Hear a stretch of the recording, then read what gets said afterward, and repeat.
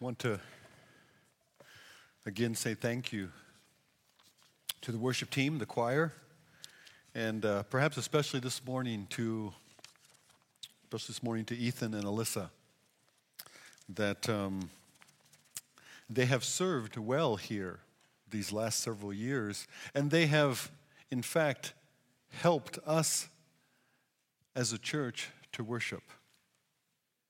So it's a place, it's a just one little example of where you can see the service of someone has helped others to worship. Could we say has increased worship to God?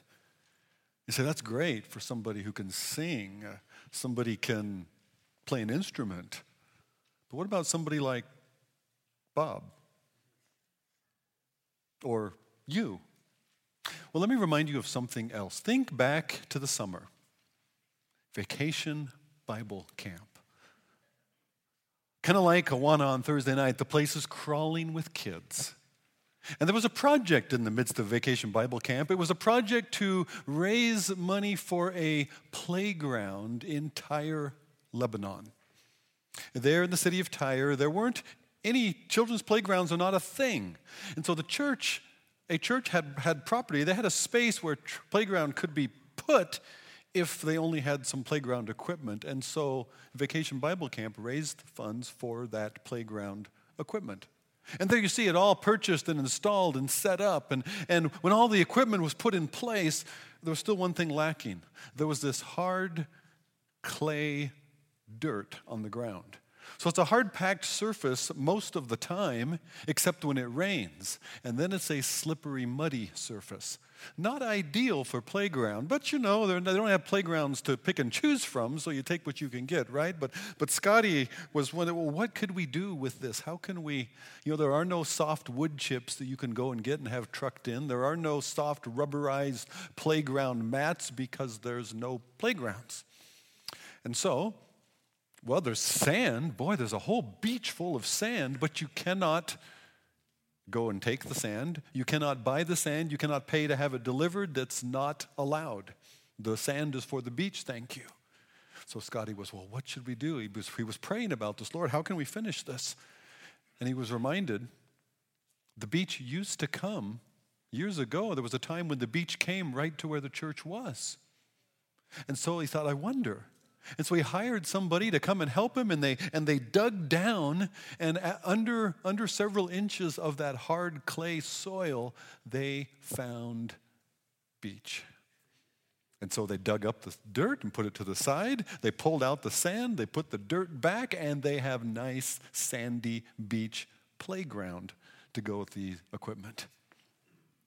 The playground that the kids provided. Because they begged and pleaded for any money you had that they could bring to Vacation Bible Camp that week in order to purchase this. And the church there praises God for what he's provided. Some of these kids might think, wow, God, through Christians far away, has given us this. God notices us. That Operation Christmas Child shoebox to a child said, God noticed me. And ascribing that care, that nearness of God to them, ascribing that to him, the glories of his name and character, that is worship. The things that you do, the ways that you give, ways that you serve, they have the opportunity to be a catalyst, to provoke worship here, near, and also far away, more than we could imagine. Now in 2 Corinthians chapter 9, Paul is continuing this project of the churches all through Asia and Greece and Achaia. All through that region, they have been gathering and offering to take back to Christians in Jerusalem who are very poor, who've been ostracized, who've been shunned, who've been expelled from the economic society because they dare to claim the name of Jesus. And so the other churches are gathering to send something back to them. He said in chapter 8 that even Macedonia, in the midst of its own persecution, the church here, they gave themselves first to God and then to us by the will of God. And they have given what they had and beyond what they could afford. And they have been, he's going to say, encouraged to do so. They wanted to join in because they heard from Paul what it was that the Corinthian church had pledged to do. Well, if they can give to that, why can't we give to that too? So somebody else's serving over there in Corinth had an impact on the churches in Macedonia, even in the midst of their difficulties, so that they would together help the churches over in Jerusalem. So what Paul is explaining and reminding the Corinthians of here is the same thing that God would remind us of now and again, that what you and I do matters.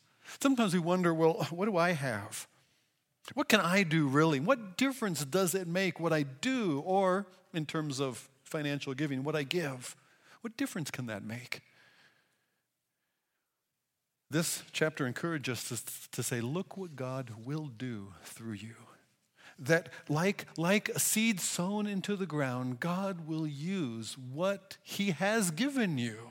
What do we have that we didn't receive? And God will use what he's given us, not only for his glory, but to stir up worship. Maybe near to us, maybe far from us, because God is worthy of worship. So he's reminding, he's stirring up the Corinthians in this project, this giving of support or help for the churches in Jerusalem. He's reminding them, he's stirring them back up to something they'd started to do a year earlier, but some other things have gotten in the way. There have been some personality conflicts. There have been some personal issues that have developed. And easily those things can distract us away from what matters more. And so this chapter is one of those that refocuses, that pulls us back and reminds us of the bigger picture of what difference does it make? What I do. And turns that around and says, look what God will do through you. I invite you to open your Bibles to 2 Corinthians chapter 9. If you're using the church Bible in front of you, I think we're on around page 968. 2 Corinthians and chapter 9. And he reminds them, first of all, that their willingness to commit to this has been contagious. And so because they have provoked others, don't not follow through now. Your follow through, your fulfillment of what you'd committed to, what you'd planned to do before, don't let that fall aside now, because your willingness has been an encouragement to others. Your willingness has been contagious. Look at chapter 9 from verse 1. Now it's superfluous, I don't even have to say, to write to you about the ministry for the saints, for I know your readiness. I'm not giving you instructions again so that you would know what the needs are in Jerusalem. That's not the point. You know that. For I boast about your readiness to the people of Macedonia, saying that Achaia has been ready since last year, and your zeal has stirred up most of them. But I'm sending the brothers so that our boasting about you may not prove empty in this matter, so that you may be ready. As I said you would be. Otherwise, if some Macedonians come with me and find that you're not ready, we would be humiliated. To say nothing of you, for being so confident. So I thought it necessary to urge the brothers to go on ahead to you and arrange in advance for the gift you have promised, so that it may be ready as a willing gift and not as an exaction or a mandatory, compelled gift at the end, a scrambling around to gather it up once Paul and the others arrive. He says, let your willingness be contagious. Your zeal has stirred up most of them in verse 2. So don't fail to follow through now. Their commitment encouraged others to join in. Can I just right up front be practical about something? Brush Prairie has a culture like any other church. One of the intriguing aspects of our church culture is people don't sign up for things in advance. Now we go back and forth about why is that really? Probably because there are so many good opportunities that you don't know which to choose from. But we often will tend, something's going on. Let's talk men's roundup. Okay, it comes right out the end of summer. Guys are not sure. Guys are not here. Guys are on the river and the woods and the mountains. But it's hard to get guys to sign up for men's roundup, and it's a great deal. But it takes us, we like to sign up for things late. We don't like to commit early, and probably because we don't want to sign up and then not follow through. And we don't know what else will come, and we might have to, might get a better offer. So we hesitate to sign up, and maybe it's somebody else will probably do that. Somebody else, I don't know what it is in each different, but we don't sign up for things in advance. The Corinthian church did commit a year earlier. They signed up in advance. And with the signing up in advance goes with the following through afterwards. So certainly there's something here about go ahead and sign up. Now I know you're going to quote James back to me. You're going to say, but James says, don't say, well, we're going to go here, and we're going to go there, and we're going to do this and that. Okay, that's business plans that we hold in open hands. If the Lord wills. He said, instead say, and James does not say, instead you should say, well, I don't know what we're going to do. We'll just see. No, that is not what James says. James says, instead you should say this, if the Lord wills, then we will do this and that. There is a plan. There is intentionality. It's just held in open hands before the Lord. That's your out. You see, you can commit. And as long as you can then convince the rest of us that, no, God has clearly showed me that I can't follow through with that. I need to do this instead. Because Tim and Diane, she committed to Sunday school director. Now what do they do? They just pop off to China. Well, God clearly led them to that. That is, if the Lord wills.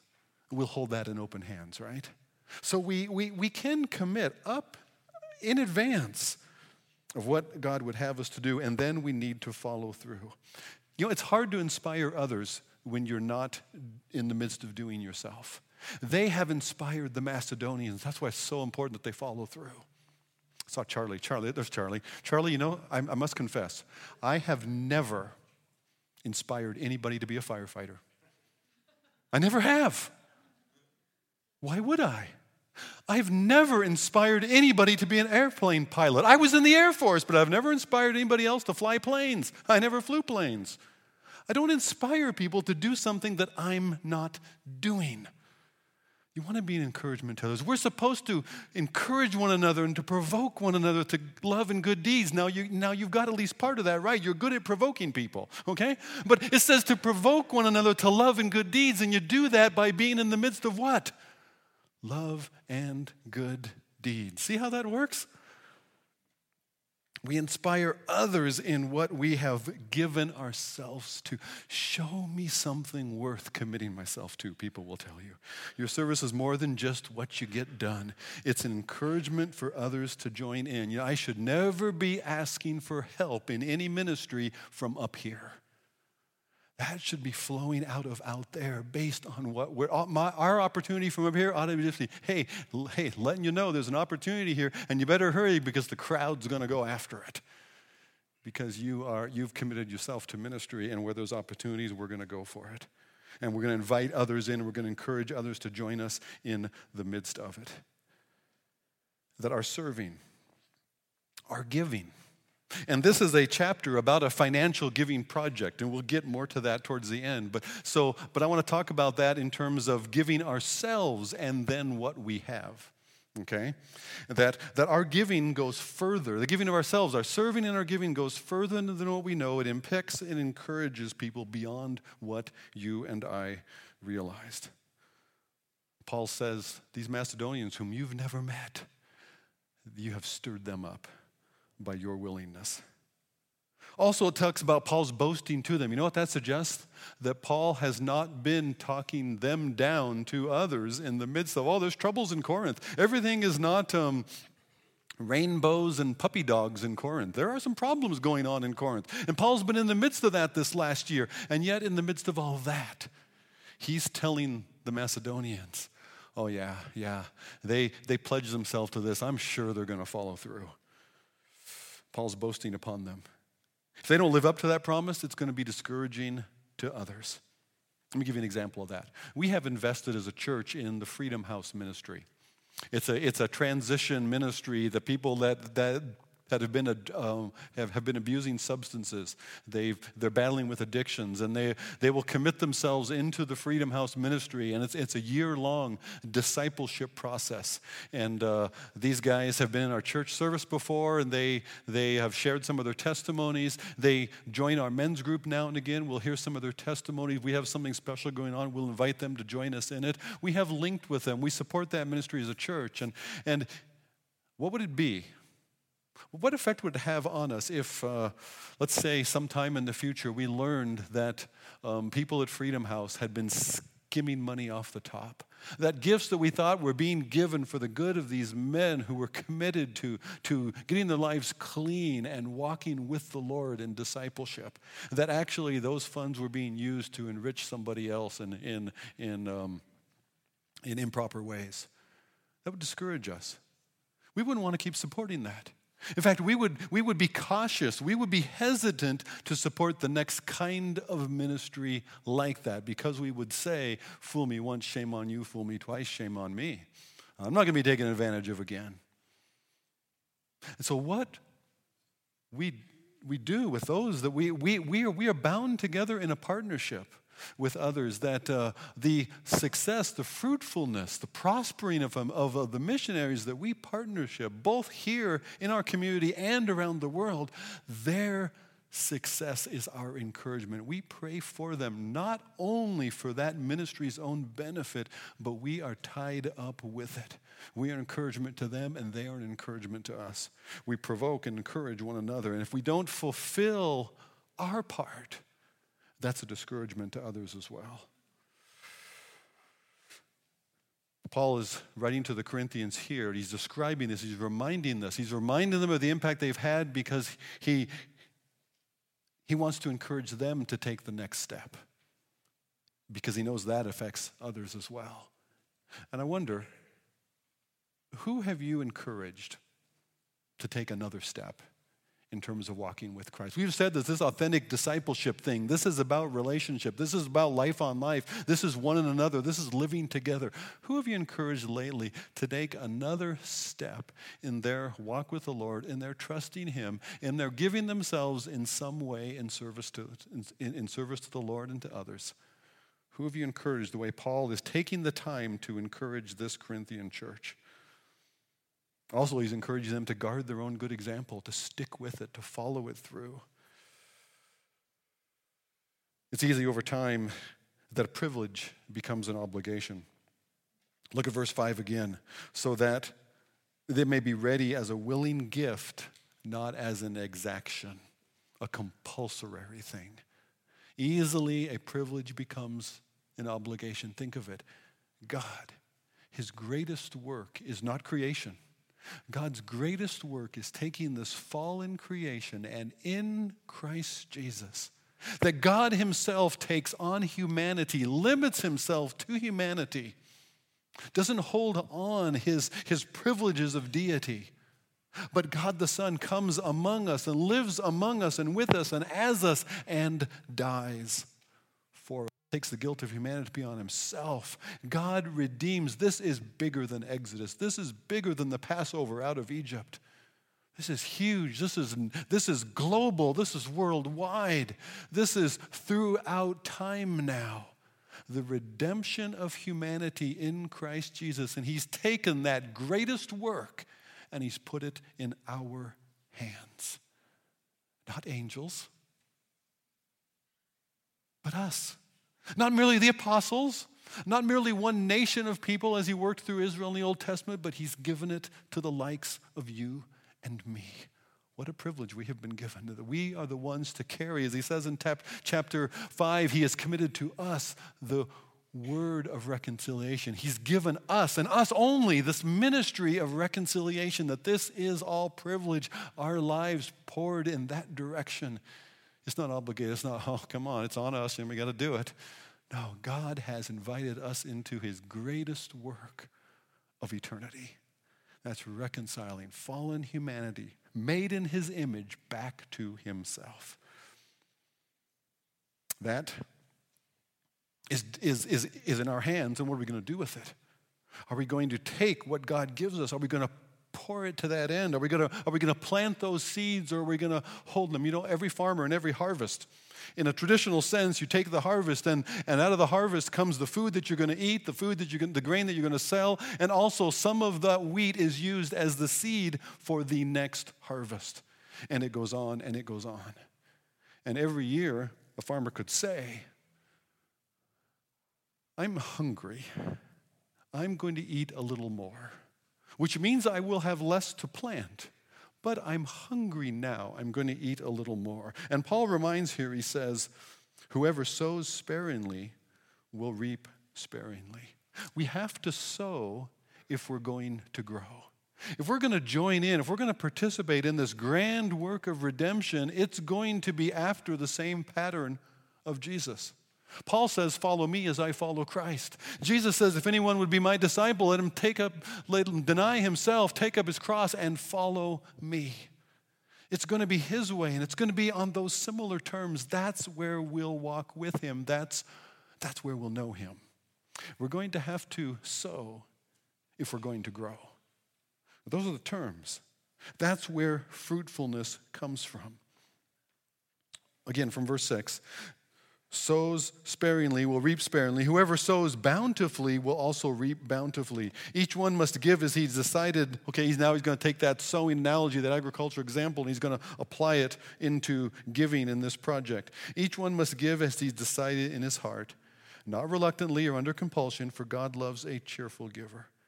And God is able to make all grace abound to you, so that having all sufficiency in all things at all times, you may abound in every good work.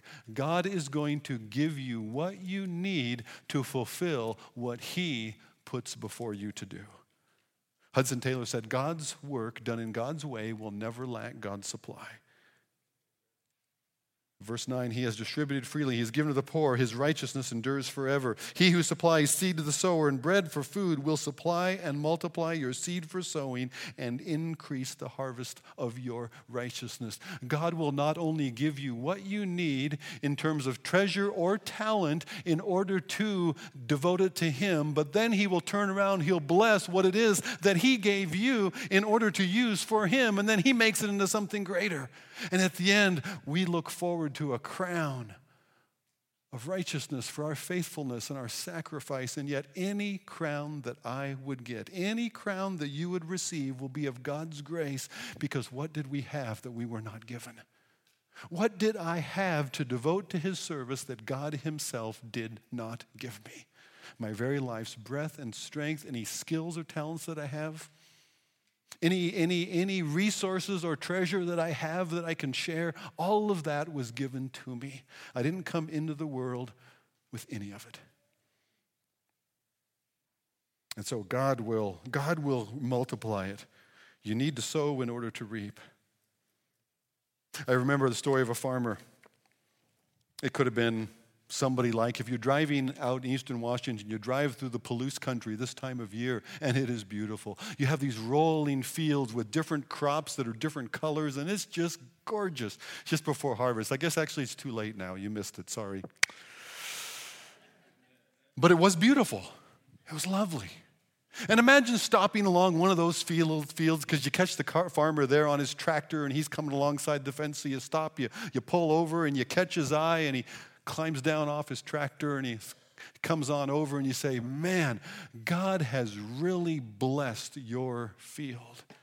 And he says, God has blessed the field, huh? And he said, yeah, look at it. He says, yeah, but you should have seen it when God had it on his own. Now, what the farmer is suggesting, he's not saying, yeah, God sent the rain. God provides fruitfulness within the soil, but God has used me. And if the farmer had not sown, the fields would not have grown. Well, they would have had weeds. They would have all kinds of stuff. But God has given us to intentionally cultivate and thus bear fruit for his glory.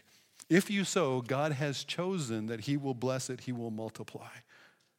That quote from Psalm 112, it describes the righteous man and how he faithfully gives out of what he has to others and the effect that has, that it continues. His righteousness, his righteous act of giving will endure forever. It lingers on after him. I know when we read the quote alone without going to Psalm 12, it almost sounds like it's describing God. And isn't it fun when something that God would call you and I to do sounds like God himself? Because that's what he's doing. He's working his likeness in us. But that whole psalm is about the righteous person who gives what they have. And in this case, also distributing freely, sharing with the poor, like the Corinthians are going to do for the poor in Jerusalem. And their righteousness endures forever. What he's saying is this: what you give, what you do, how you serve will echo and reverberate long after you, all the way into eternity. It'll make a difference. It'll change things in ways that you and I cannot fully realize. God will give us what we need to glorify him, and then God will take it and use it. He will use it, in fact, to increase, to cultivate worship. Look at verse 12. For the ministry of this service, this giving project that he's been talking about, is not only supplying the needs of the saints, but is also overflowing in many thanksgivings to God. By their approval of the service, they will glorify God because of your submission, flowing from your confession of the gospel of Christ, and the generosity of your contribution for them and for all others. And while they long for you and pray for you because of the surpassing grace of God upon you, thanks be to God for his inexpressible gift. I want you to see your act of service, or your giving, as increasing the rightful worship of God. There is not enough worship of God in this world. Too many people live as if God was not. John Piper has well said that missions exist because worship does not. And that the goal of a mission is worship. Do you buy that? So that in the cause of mission, people come to save it. The goal of mission is not to populate heaven. The goal of mission is to spread the gospel that people might believe and be redeemed, and having been redeemed, they would worship. And God is worthy of worship. The goal of mission is worship. Mission exists because worship does not. Okay? Well, how about this? Then the goal... Oh, we're going to have an offering a little bit longer in the service. I mean, a good giving message like this, you can't not have an offering at the end of it, right? We do that every Sunday. Relax. I'll talk more about that before we get there. But the goal of offering is worship. And offering exists because worship does not. See how that works? That what we would give of ourselves in that offering, maybe you use that communication card and you said, I commit myself to this ministry, or I'd love to know more. How could I serve in this way or in that area? And as you offer yourselves, like the well-known missionary John Moffat, as a young child in a small Scottish church way out in the middle of nowhere, hearing from a missionary from Africa, the offering came by and he took the plate and he put it down on the floor and he stood in it. And everybody thought he was being impertinent. And what he was saying was, I don't have any money, I don't have any coins. I give myself. I want to go and be used by God. And he did. And he was. When we would give of ourselves in worship, God will use that to raise up worship, to provoke as a catalyst for increasing worship. In the shoebox is that child who says, thank you, God, you noticed me. You know I'm here. That is worship. I'd encourage you to make a list of the church's ministries and how those ministries, that's another good use of your bulletin. Lots of good uses for your bulletin. You know that? Another good use, you can use this as a prayer guide. Look what's happening this week, and this is not just a whole summary of different kind of opportunities you might go to, things you could attend, the opportunities to receive spiritual goods and services. No, use it like a prayer guide. Pray for these things that are happening. How about this? Use that as a catalyst to provoke in your own thinking, how might God provoke increased worship through each of the things that are mentioned in that bulletin? And you know what? When you've all done and when you spend hours on it, when you come up with all kinds of great ideas, you haven't even scratched the surface. Go back to work, name some more. And when you've really pressed into it, you may be getting closer, but not really. Because the promise of God out of Ephesians chapter 3 is that God is able to do exceedingly abundantly, not just a few more, but God is able to do exceedingly abundantly beyond what we could ask or even imagine.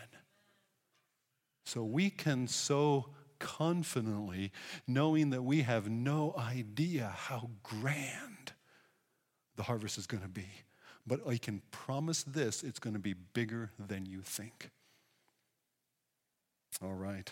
Our serving, our giving declares our faith in Christ. Verse 13, your submission to God that flows out of your own confession of the gospel that's expressed then as a gift toward others. That sacrificial giving for the sake of others, which follows in the pattern of Jesus, who sacrificially gave himself for me, that is gospel living and living it out for the sake of others.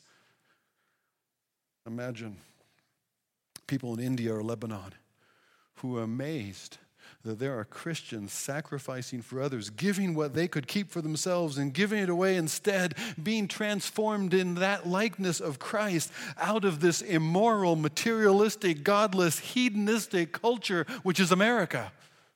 And they know what it's like. They've seen our TV.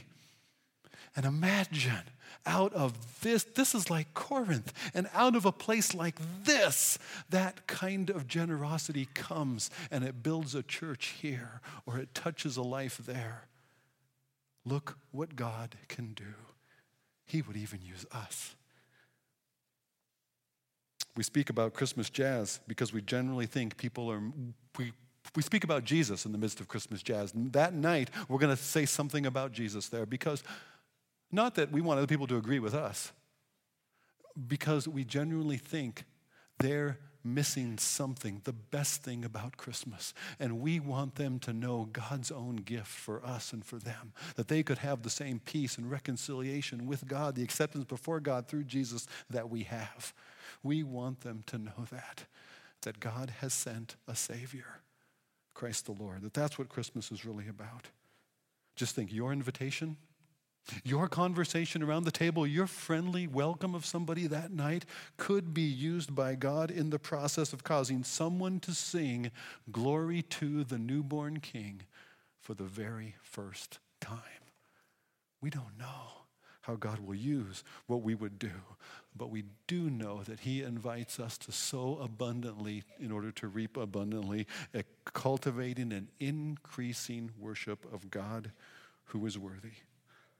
I want us to step into this chapter in a very real, getting as close to this chapter as we can.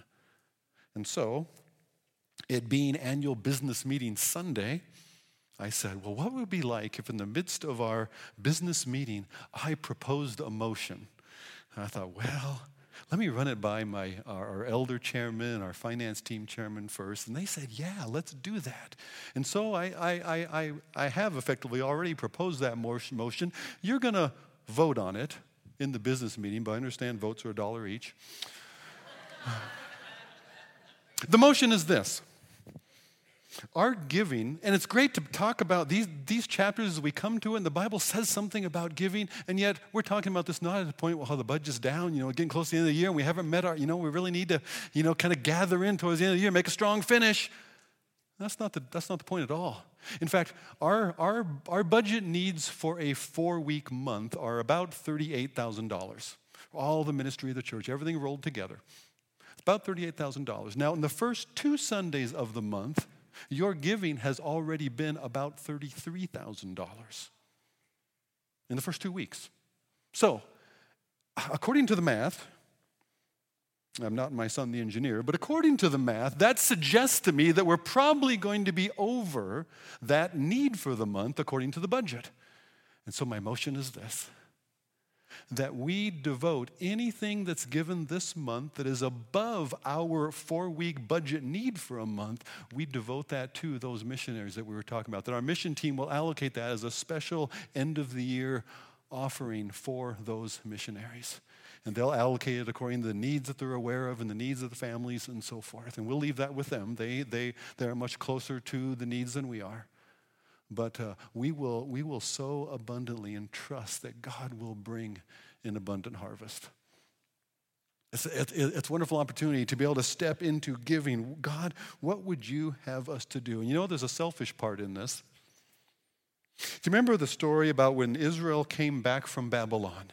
And they came back from Babylon because King Cyrus the Persian, after Cyrus and the Persians had wiped out Babylon and taken over, Cyrus told the Jews in Babylon, he says, I want you to go back and I want you to rebuild your temple, because there, when you rebuild your temple, I want you to pray for me. Wouldn't it be wonderful that out of giving here, our missionaries are so blessed. We don't know all the ins and outs of the needs that they are facing. And yet they see, God, you knew. And God, you provoked our church to remember us and to send this. And you have provided for us. You have met our needs. God, we thank you for your provision. God, we thank you for that church. God, would you prosper Brush Prairie? Would you continue to grow them in a close walk and relate? Don't you want our missionaries praying for you? I mean, we're supposed to pray for our missionaries, right?